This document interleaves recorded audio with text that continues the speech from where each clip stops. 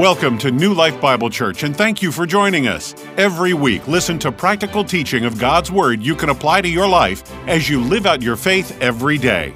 Our vision at New Life is that you may know God, find freedom, discover purpose, and make a difference. Here's this week's message from New Life Bible Church.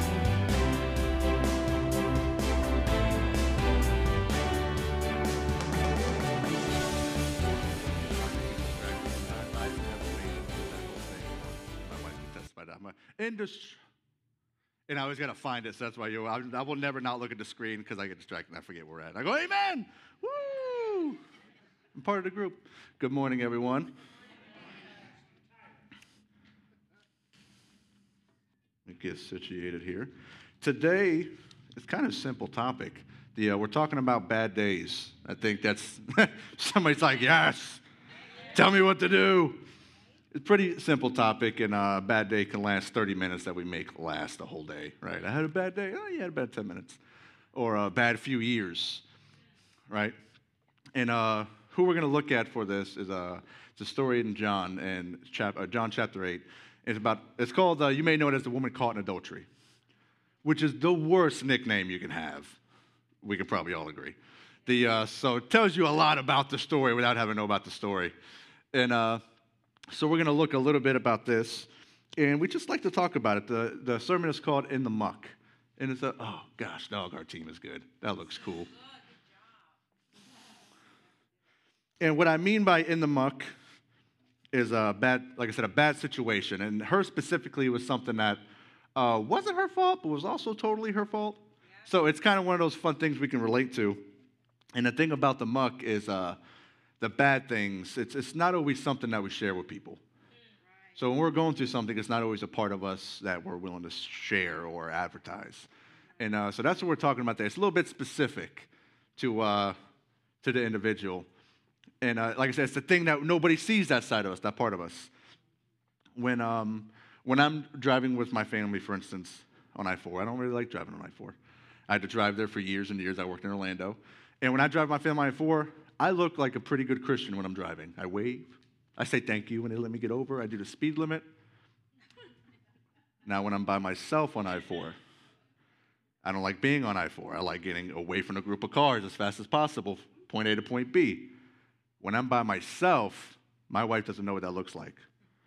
I drive like I just stole the Declaration of Independence. I drive like I'm late for a heart transplant for the third time. Right? So that left lane, that's for me. That's what I use. Mr. or Mrs. Slow McSlow Pants, your lane is over there in the right side, right? I got to go. Declaration of Independence. Nicolas Cage, if you saw the movie. Heart transplant. But what we're talking about today isn't necessarily just what we do when people don't see. It's sometimes we could be in a crowd and there's things about us that people don't see. Sometimes it could look like loneliness. It could look like depression. It could look like addictions, and to take the step further, it could look like something that we've been dealing with as a Christian for so long, but we're too deep into it now, so who can we talk to about it? Right? And this can go from a spiritual leader to a life group leader to a regular member of the church, not regular, but an attendee of the church, and you get so long, 5-10 years, how can I even talk to somebody that I'm dealing with this? What would they say? Right? So it becomes something that we'll get into, but it moves into the realm of shame, whereas it's not a good place to be. So my goal today is to talk about not so much a checklist of how do we get out of bad situations, because it's not always the information, it's the revelation. Yes. Right? So information adds to, but revelation transforms. Yes. So we can hear about a scripture, and it can be like, oh, that's very good. Or you can really hear about a scripture and really transform your life. And that's what we're after today. Whether you're in a bad situation or you know somebody, or you may just be in a perfect place, that's fantastic. But a perfect place isn't a place where you stay forever. Right. So it's good to know a few things. We want to take a look at us, where we're at, and how we kind of get out of these places, and also who God is while we're in these places. Specifically, who Jesus is to us when we're in a bad place. And when we look at Jesus, we can see God. Right? If that makes sense. All through the New Testament, Jesus would say, I only say what the Father tells me to say. I only do what the Father tells me to do. So when we look at Jesus in the New Testament, we literally get puzzle pieces where we could put together a picture, a face of God. And you could take any, for it, and as silly as that sounds, you never outgrow it. We can take one piece of Jesus, let the children come to me. Oh, God loves children. Simple, right? We know Jesus was smiling. If you're a kid, you're not going to run up to somebody who's not smiling, right? We start to get this puzzle piece of this happy God who loves us and not this distorted image that the world has to offer sometimes. Amen? Father, I pray that this word sticks, dear Lord. These seeds are planted, dear Lord. I thank you for giving me, dear Lord, the revelation, and giving me the thoughts about this, because I need this, dear Lord. I needed this, and a lot of people need this, because, Lord, bad days, they're not just around. They're almost promised that we're going to have bad days sometimes, as individuals, as groups. I pray that seeds are planted. I pray that lives are changed, dear Lord, and revelation occurs, not just information. The transforming power of the Word. Holy Spirit, I pray you move and start to reveal parts of ourselves to ourselves. Those deep parts that we don't talk about, that we don't advertise, dear Lord, reveal them to us, that we may continually work on ourselves to be more like you, Jesus. Less of us and more like you. We thank you. We give you all the glory in Jesus' name. Amen.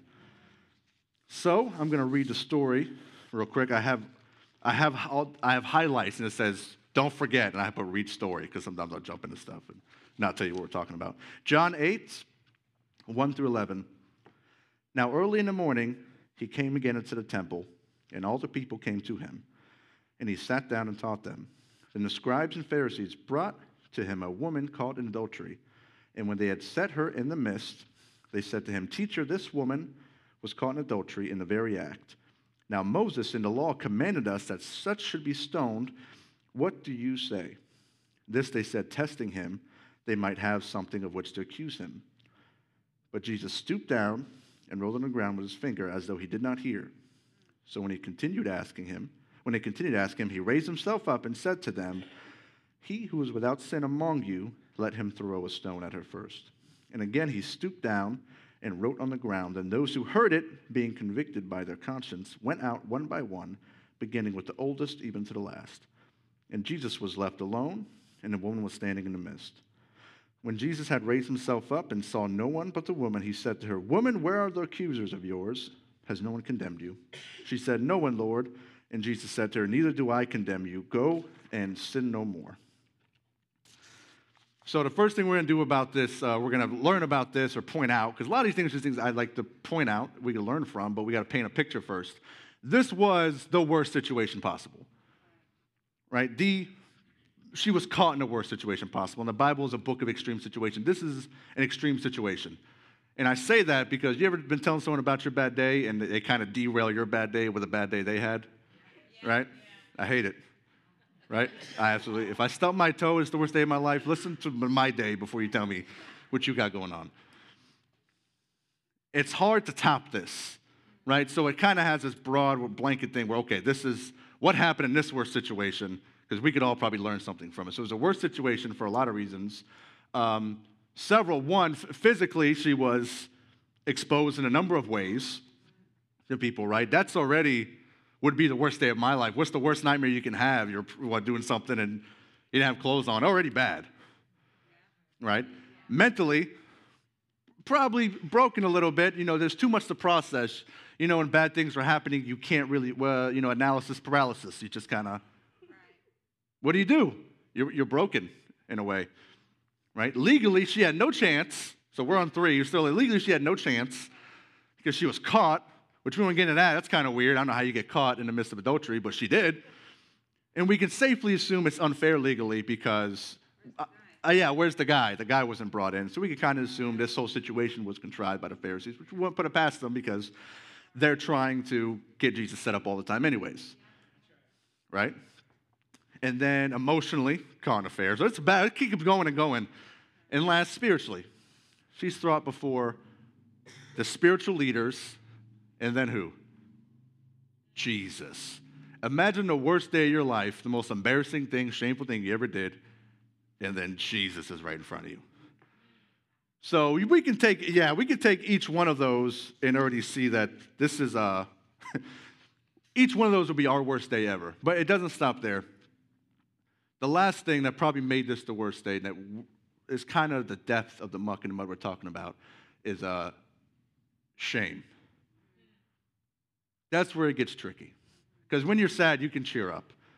When you're mad, you could get some advice and you could calm down. But when you're ashamed, come on. That's the thing that causes you to hide stuff. That's what causes you to hide things from your friends, your family, your church, fellow church goers, your pastors, your spiritual leaders. I dare say even your spouse in some situations, right? And especially from God, we hide these things, which is where the enemy loves it, because when you're secluded, there's only one person who can speak into that area of your life, and that's the enemy. And he's going to say what you want to hear. And although you can be here together with somebody and we can be together, we're together as a family, if one part of your life is separated, guess what? Now the enemy has access to that, because he doesn't go after the herd together. He goes after the zebra that wanders off by itself. So it may not be you as a whole, but now this area, this shameful area, the enemy has access to. So this was a bad day in a lot of situations, but the shame, and this is where it kind of gets deeper, the muck, where it gets thicker, is where the shame plays in, of what would people think? What would my friends think? What would my spouse think? Who knows? And this may not even be you today, and that's awesome if it is, but there are people who have bad days and are stuck in mucky situations for a day. There are some people who have been stuck in the muck for 10 years, right? This is, and listen, I would never judge, and nobody here would ever judge anything you got going on with your life. We love you, and we're here to love you, we're here to support you. But there are people out there, and I was one of them. This is my last drink. Years later, this is my last cigarette. And I obviously not now, but when I started, I was given my first cigarette. My dad gave me my first cigarette when I was 12. Yeah. So I developed habits early, right? All the way into adult years. This is my last time. This is my, right? This is the last one. God, I'm done. If you just help me. So we can see this. A bad day can last a decade if you allow it. And if you keep the shame to yourself, there's really no limit.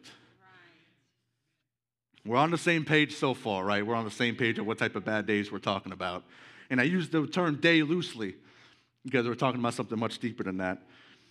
So your bad day can be 30 minutes, or it can be a year, it can be 10 years, it can be 20 years, it could be a whole life if you allow it to. But there's good news.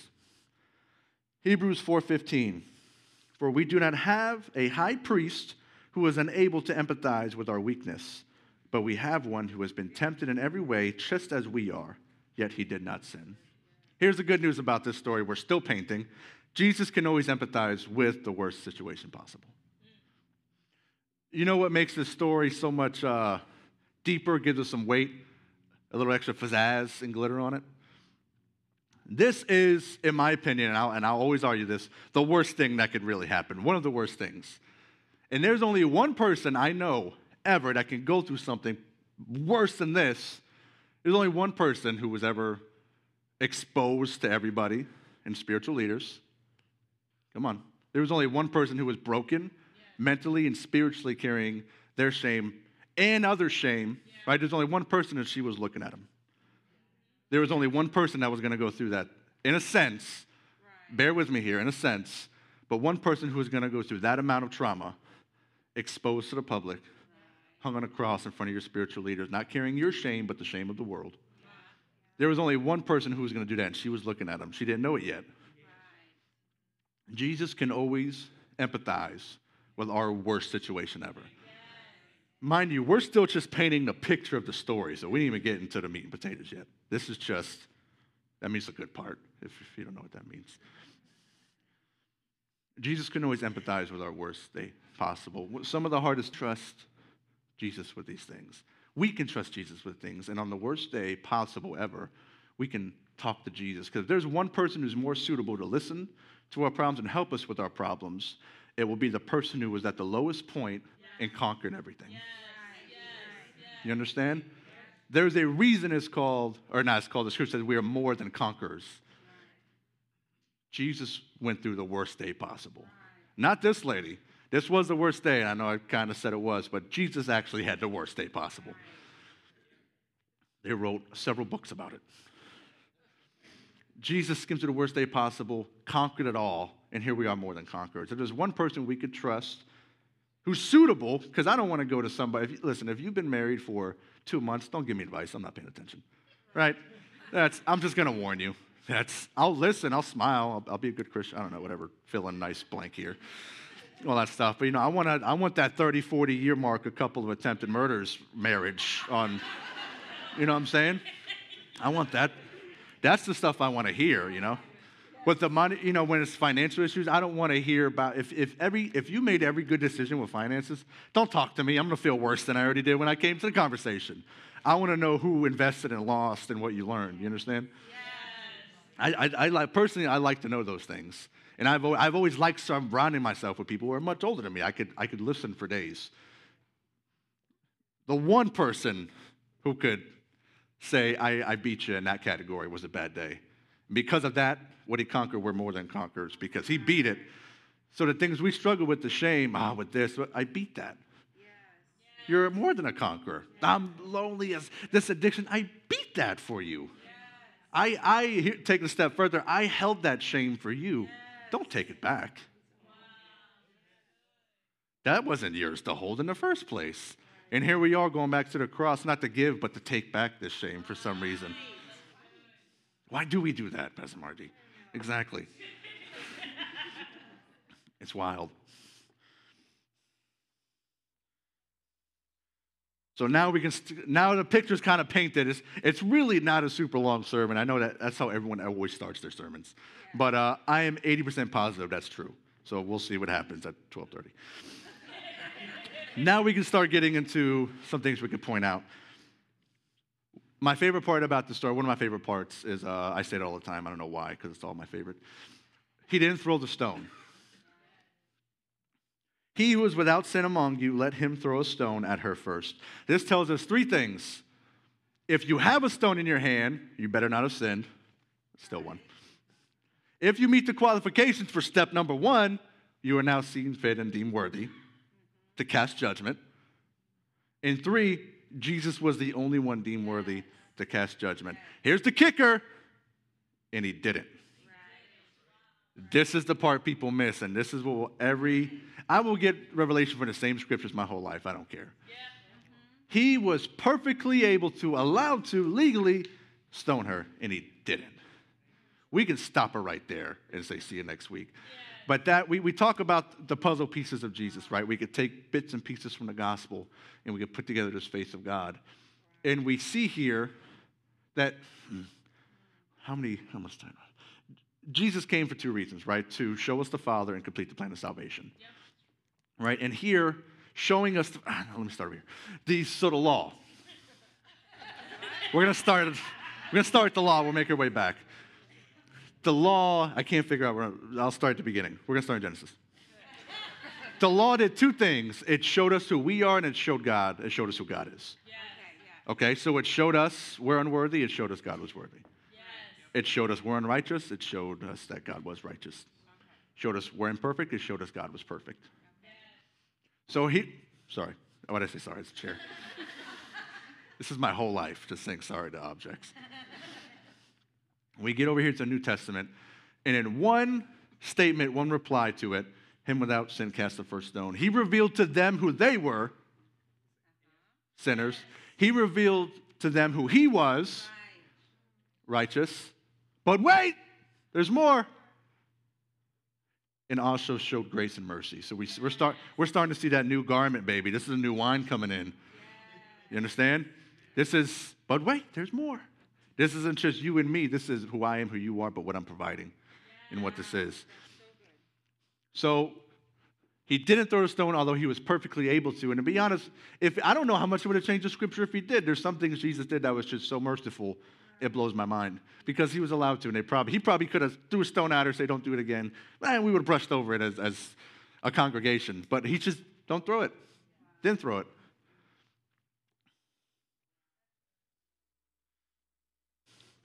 I like the old one. This one is so small because I can't flip it, so I'm having to put it behind it. No, because I do like this one. I'm just being dramatic. My Bible right here. You know, sometimes you just got to complain, and you're like, it's not that big of a deal. That's me and my wife's number one thing. Well, at least mine. I don't know, maybe yours. I'm like, I'm just being dramatic. You just catch yourself 5 seconds later. Yeah, first world problems. So here's something I like to point about the story, and this is why this is my favorite story. I'm going to say it's my favorite story 50 times. Don't believe me. It is like my favorite parts because it's all my favorite part from beginning to end. Why postpone the dialogue? This is one of my favorite things in the New Testament because it's the only time we see Jesus just ignore something wildly inappropriate going on right in front of him. He just draws on the ground. I know, and it's not even like it's discussed, but you ever see something in a movie, you're like, why aren't we talking about this? This is a big deal. That's how I am every time we get to the story. Like, what was he drawing? What was he drawing? Like, that's going to be one of my first questions. Yeah. What was it? And there's a lot of people, this is what we guess, and people who are super smart. You don't know anything. Shut up. It's you don't know. There's no details given. And before we even get to why I think it is, this is one of the reasons I love it. I got time. The field I work in is called applied behavioral analysis. That's what I do for work. And in that field, I'm called a behavioral technician, or registered behavioral technician, or registered behavioral therapist. What that means is I, in the clinic I work with children who are diagnosed with autism spectrum disorder. What we do, essentially, to keep it simple, is we take these behaviors and we try to switch them out for these behaviors. So you may come into the clinic nonverbal, you elope, or you run away, you're aggressive, you throw tantrums, and through ABA therapy, applied behavioral analysis therapy, we begin to switch it out for a couple months or years where, okay, we switched out these through behavioral analysis, through switching the behaviors. It takes it's a long process, of course, but it works, and there's data to show, and that's a lot of the job. It's just data to see the behaviors coming down and these coming up, with also skills, because you want to work with their skills at the age, because they need to be writing at a certain age and saying things at a certain age and not doing baby talk at a certain age. And the number one rule in ABA is you ignore junk behavior. Let me connect dots here. So when a kid throws tantrum, I want cookies, you're either going to say, oh, of course, baby, I'm going to give you some cookies, and that's good attention, right? Or I want cookies, you're not going to get cookies, and it's bad attention. Guess what? They're both attention. It's still attention. It's a good attention, it's a bad attention, and a lot of times for children, it's going to be the same thing. I just want access to you, right? It's called a function of behavior. I need access to this person. So one of the number one rules is if someone's doing junk behavior, you literally just ignore it. You're not going to get access. I'm not going to give you eye contact. This isn't going to work to get my attention, right? And how does this apply into behavioral analysis? Eventually, they calm down. Okay, when you're ready to talk, you could tap me, you can have a seat, and then we'll talk. Eventually, they need to sit down, and they're going to have to tap me because that's not going to work. Second, third, fourth. Eventually, they're going to get that, this isn't going to work to get your attention. I need to tap you, or I need to say, excuse me. Right? That's a simple example, but that's essentially what it is when it comes to tantrums. Here, Jesus literally ignored whatever foolishness they were trying to do. What should we do? What should we do? Him without sin cast the first stone. Silly. And just go, so he ignored them. Here's the demand. Here's the only way you're going to get my attention. You got to do this. Of course, they go away. Jesus is super smart. They're going to walk away by then. He goes back to drawing. So that really doesn't have much to do with anything. That's just something I like about the story. Now we can get back into the sermon. So, why postpone the dialogue? 2 reasons. What? What'd I do? Oh, I know, yeah. I literally have highlighter. Wait, I had to borrow your highlighter. It said, like, don't forget to say this, because I just go all over the place. So why postpone? Okay, keep going. Why postpone the dialogue? 2 reasons. 1, it was a visual representation of the new wine. Matthew 9:16, no one sews a patch of unshrunk cloth on an old garment, for the patch will pull away from the garment, making the tear worse. And neither do people pour new wine into old wineskins. If they do, the skins will burst, the wine will run out, and the wineskins will be ruined. No, they pour new wine into new wineskins, and both are preserved. So we can't apply new school Jesus to old school religion. It just won't function. Right? So here's the law, right? Here's the righteousness, here's the unrighteousness, here's the punishment, and now we have this. Here's the unrighteousness, here's the righteousness, and here's the grace and mercy. So we see this right? Oil and water thing happening. You can't mix the two. Now we're seeing the new wines, the new garments, the new wine. And so why ignore them? Because they wouldn't get it. This is the new wine, and there wasn't an explanation yet. He didn't die for us since he wasn't on the cross. Of course, people get it later. So that's one reason I think, and again, this is just my personal opinion. Do what you want with it. But I think it was a representation. Okay, I'm not going to give into this because this is the new wine. This is something new I got going on, so I can't even address you. It wouldn't make sense. Yeah. It's like trying to explain your taxes to a 3-year-old. They're not going to get it. Right. Or explain your taxes to me. I'm not going to get it. Either way, whoever you get to first. In John 3:17, for God did not send his Son into the world to condemn the world, but to save the world through him. So this is, and I keep saying new wine, but it's just to sum it up. This is the new school, right? I'm not here to condemn. They're not going to get that because that's not what they learned. So I can't even conversate with you. What else am I going to do? Guess I'll draw a smiley face or whatever he drew. I don't know. So there's why I think, why he postponed the dialogue. This is a very odd sermon. It's like point 1, point 2. Why I think this? What's my opinion on this? So if you're taking notes, good luck. It's all over the place. And number 2, why I think he kind of postponed it and didn't give us a conversation. He was addressing a problem. I'm getting ready to read off a lot of scriptures. Don't try to follow in your Bible. It's just going to be one after another, and you're going to hurt your finger. Your pages are going to catch on fire. You're going to flip so fast. I'm making a platform here. And is it okay if I go down a rabbit hole for a second? I've been working. Thank you again. Everyone else has to listen. No, this is still in the grassy field.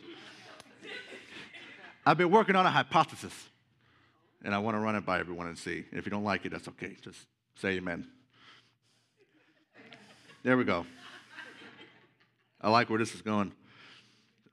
He was addressing a problem. So they said, testing him, this is verse 6, that they might have something of which to accuse him. Matthew 16:1, the Pharisees and Sadducees came up testing Jesus. They asked him to show them a sign from heaven. He would reply, wicked and adulterous generation, no sign to be given. So testing somebody just to see, what can you do? What you got? Right? Prove it. What can you do for me? Matthew 22:35. One of them, a lawyer, asked him a question, testing him, where he went on woe to the Pharisees. It's very long and not very flattering. Mark 8:11. The Pharisees came out and began to argue with him, seeking from him a sign from heaven to test him. Double. It said he sighed deeply. Another translation said he sighed in his spirit. I don't know what that means, but it was in the Message Bible, and it sounds dramatic. So there's your double sign in your spirit and out loud. To where he's, again, no sign will be given. John 6:30. So they said to him, what then do you do for a sign so that we may see and believe you? What work do you perform? Now, it's not going to be up there, but that's coming from a passage in John 6:26-41, where he fed the people, he gave them truth, and they wanted more food instead of truth. Okay, so here's what I have, the stuff, here's the truth, give us more stuff. Okay, we're starting. Now, these are different things. We're saying testing, we're saying I want this, I want that, but we're seeing it all kind of grouped together within the same category. Show me, give me. Matthew 12:20-38, I won't read the story, but he heals a possessed man who was blind and mute, revealed truth to them even after they accused him of evil. Then they wanted more signs instead of truth. To which he replied, wicked and adulterous generation, no sign will be given. I said all this to say this, my hypothesis. I don't think Jesus liked being tested. Call it a hunch. Can we agree on that so far? Something kind of stirred up something where this wasn't a flattering thing when someone said, what's Pastor Rick say? Gimme, my name's Jimmy. Yeah. I like that. Let me start using that. Whether it's to accuse or to prove he was the Messiah or wanting the bread, aside from truth he was offering, anytime someone wanted to experience Jesus free from his truth, there was a different reaction. Does that make sense? So anytime someone experienced Jesus, but not the truth part, not the face, just the hand. Requesting signs, wonders, requesting things, we can see a lot of times it's an empty pursuit. It's not going to fill you. It's not going to transform you. It may help you, but it won't transform you. So we see when you follow Jesus wholeheartedly, right, when you follow the word, a benefit of that, we see signs, we see wonders, we see healings, right? We see sometimes finances come when we need them. Someone you haven't seen in years gives you a 20. We call it a Pentecostal handshake. Someone gives you a handshake. There's a $20 bill in their hand. Amen. Everyone's like, that sounds awesome. The checks in the mail, right? We already said healing. We see benefits, right? There's benefits to this because we're in the truth, right? And we see something, though, we see in the Bible, and we see it in modern day, where people kind of go after these things. They want the healing, they want the finances, they want this stuff aside from the truth. And here, we're filled, right? We're transformed. Here, it helps, but there's a lack of transformation because rather than having Jesus, and the benefit of Jesus is to have, right, these benefits, you're experiencing, you want the hand of God and expect just the benefit of a little bit of Jesus. So eventually, here's where it gets complicated. This well, believe it or not, it appears to run dry because our priorities are mixed up. So then it appears that now our God is lacking. And this is where people get into a place where, where's the provision? Where's the this? Where's your priorities? What are you chasing after? Now, here's where it could get uncomfortable. So hang in there with me. Sometimes we think we're in the muck, we're in the dirt, we're in a bad situation because we think we relate to the woman caught in adultery that we got ourselves into, we're pulled into a bad situation. When in reality, we may be in a bad situation because we relate more to the Pharisees and the people who wanted the bread. Ow, I know. I said the same thing. Because rather than, oh, truth, show me what you can do and then we'll see that truth. I know. It's hard, and you know, every time you write a message, you have to run it through your filter first, and it doesn't, and you come out, it's always uncomfortable for some parts, because you have to question yourself. I said all that in that rabbit hole to get back to this. Woo! Jesus will help you out of a mucky situation more often with the word than with the miracle.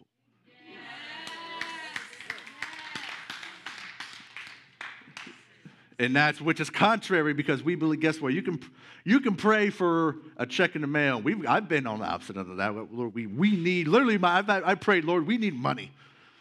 It's just that simple. We're not making it. Look at that. Money appears. It's a benefit, right? You're in the truth, you're in the word, but you know if you're not looking at what the Bible has to say about finances or marriage or this or that, and you're praying for miracles, eventually that's not going to transform you because you're away from the truth and you're seeking these miracles, which are the source. And not understand we're on the same page? Everyone okay? Okay. Nobody leave? If I said anything wrong, Pastor Rick will fix it. Yeah, he's listening right now, just like with a list.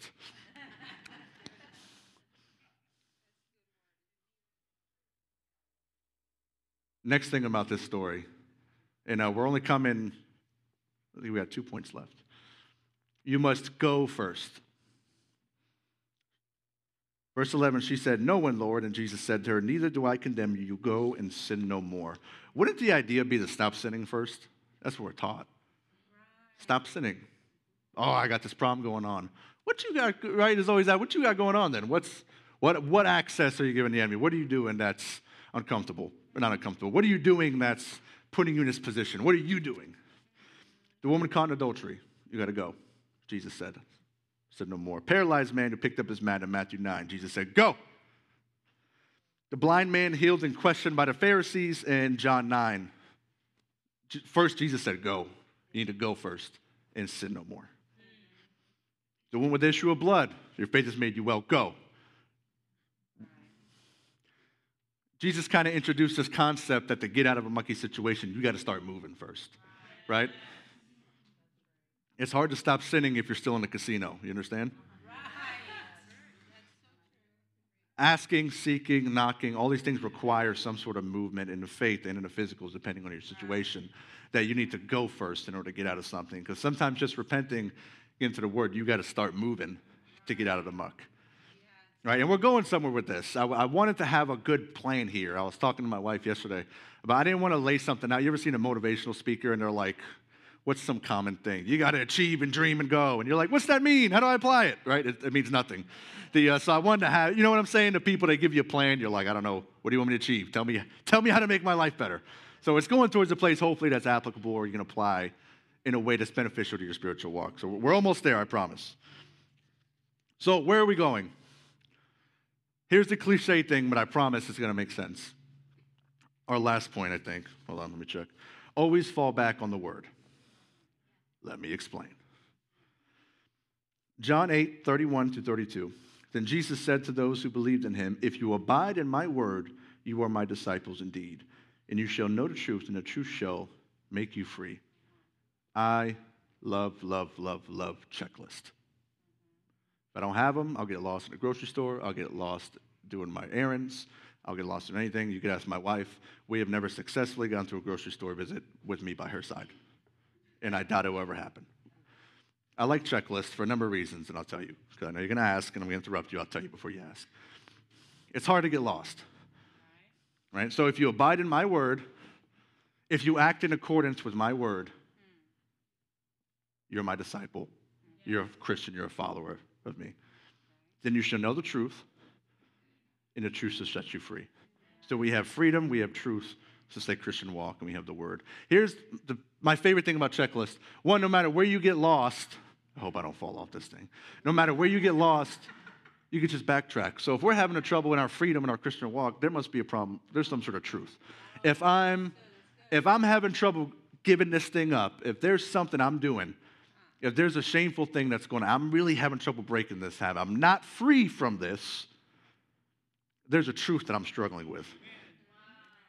You understand? This is step by step by step. And here's the best thing about a checklist. No matter where you get lost, you can always start back at step number 1. Are you with me so far? Again, let me explain. But wait, there's more.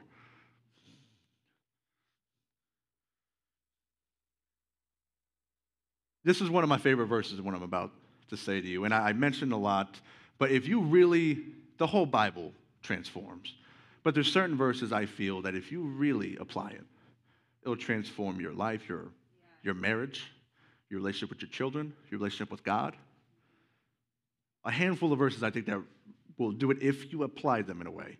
You have to, and you have to be sick of wherever you're at. Because there are people who have been trying to quit something for 20 years. They just ain't sick of it yet. You know what I mean? It's hard to do like this if you got the other hand, like, yeah, bring it over here. Again, if you're in a casino, you got to get out first.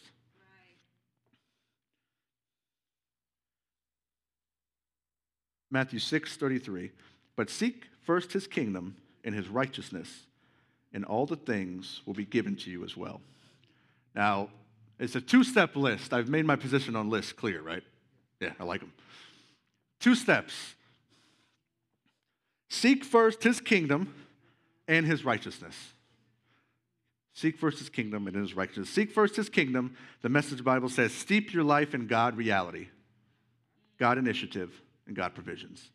So steep your life in godliness, in his righteousness. And is the worship, do we got a music, or can the worship team come up? I forgot to ask. Probably not, right? We can, unless there's something we can put on. But we're coming to an end, the last point. In step 2, his righteousness, seek to learn about Jesus and seek to be like Jesus. Now, we're coming to an end here. Ricky always gets put on the spot. There's never, thank God for Ricky. There's very, and just a little guitar would be nice too, just something, because we're coming to, oh, you can't do it. Hey, if you've got something to play, that's, you see how prepared I am for ending messages. There's a list, and I put it back there, and I was struggling on how to do it, if I was going to hand it out, have the ushers or this, but I decided, you know what, I'm just going to leave it. It's back there on that table, and I'll explain what it is. And it may not be for everybody. That's why I didn't hand it out. But it's a priority list. There was a changing moment in my life, a transforming moment in my life where I said, okay, what matters? That's kind of a easy question, my family, my job. But what if you had to fit 5 or 6 things on a list, and that was it, right? You're on an island, pick 5 things, that type of thing. What would it be? And I remember I made my list, and first was God, and how much time I wanted to spend with God, right? Really, not like I'm doing a chore, but what's getting up early? This, and as the husband of my, the father, the priest of my household, I need to be there more, right? I'm covering my family. I'm praying for my family. So how much time for God and things like that? Next was my marriage. Goals for my marriage, goals as a father, for ministry, and for work. Now, you may think work comes before ministry. You can put it on your list. For me, ministry, because we're all in a ministry of reconciliation. So So I made this list. There's 5 things. And if it didn't make the list, it wasn't a part of my life. What are you going to do with your friends? That's fine. When I'll hang out with friends, I can still, but I need to be here, better husband. If I'm a better husband, a better father, better worker. These are the things I'm concentrating on the most. Right? And it was a changing point in my life where almost the next day, right, I was seeing Scripture differently. I was hearing from God in a different way. So the reason I didn't hand this out, because not everyone might be in this place where they so desperately need God to do something in their life. You may be completely comfortable, and that is fantastic. But on that back table, I pre-filled 5 things, right? And if you're not married, don't tend to be married. That's okay, skip it. Or if you're not married yet, you could pray for your marriage and your parents until marriage. But I put the same list with 2 gaps, just in case you volunteer somewhere, you need to fill something in. The best way to get out of a mucky situation, a dirty situation, was the last one. We get back to the Word. We need to get our priorities in a way, right? We're seeking the truth, we're seeking God. I am so confident in the Word. There's nothing I believe more. You can't convince me out of anything in the Bible, more than you can convince me out of my own name, right? It's so deeply rooted that if you're here today, and again, I'm not going to hand out, this is completely up to you. If you say, I want more of God, and I want to experience God in a way that I haven't yet. Because you can be a Christian for 10 years and not have the revelation of Jesus Christ. You can. You can be a Christian your whole life and not truly have a revelation of who Jesus is. And like I said, information adds to. You could quote the Bible, but revelation, that's what transforms. Understand? So as we're coming to an end, as we're praying, think about it. If you take it, you don't want to throw it away. If you're in a place where you might be in a bad situation, you may have been for a day, you may have been for 10 years, you may be holding on to some sort of shame, some sort of something that I need to start making some changes. I put a list with 2 blanks where you can put whatever else you want on there. If you have something you're passionate about, for me, it was nothing. I don't watch TV. I don't watch sports. I'll sit down with my wife for TV, but I'm in the Word or I'm in books. Because that's all that was going to transform me to be a better husband, a better father, a better minister, and a better worker. If that's something you think you may be interested in, there's something back there that's today's date, and there's a place you could sign. We're not going to check this in 3 years. It's completely up to you. Put it in your fridge, put it in your binder. And that's just something for you to say, okay, this is the priorities of my life. And if it didn't make the list, it didn't make the list. Watch God transform your life. I mean that. Watch God transform your life.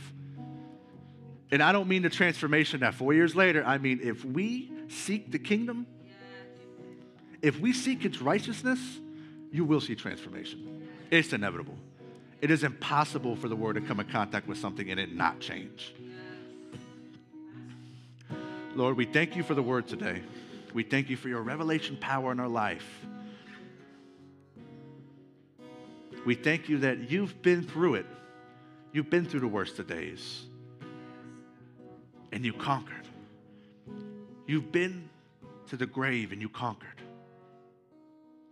And anyone here who's going through a bad situation, I won't even ask you to raise your hand. If you're going through the muck, I pray that seeds were planted today. I pray you start the chase after God in a way that you never have before. I thank you, Lord, for everything you've done for us. Jesus Christ, everything you did on the cross was for us. That is no longer our sadness. That is no longer our depression. That is no longer our shame. That is no longer our thoughts. Those are no longer our addictions, Lord. And today, if this applies to you, we leave them at the cross, dear Lord. And we take back your righteousness.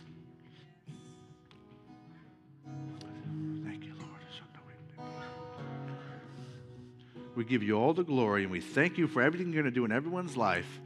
And if you're here and you're, okay, I'm going to grab that, share it with somebody. Share that testimony of what happens.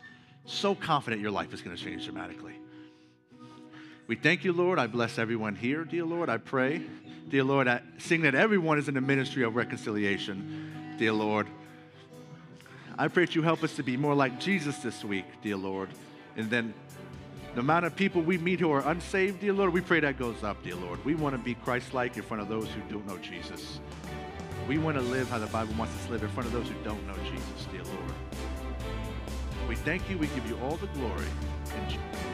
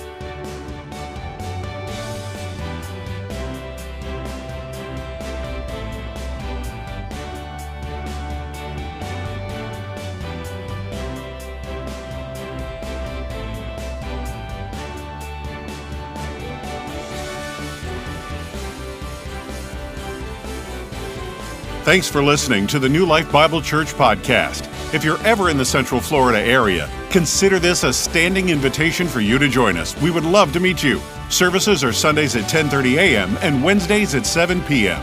If this message blessed you, imagine what it would be like in person. Keep up with everything going on at New Life on our website, orangecitychurch.com. New Life Bible Church. You will never be the same.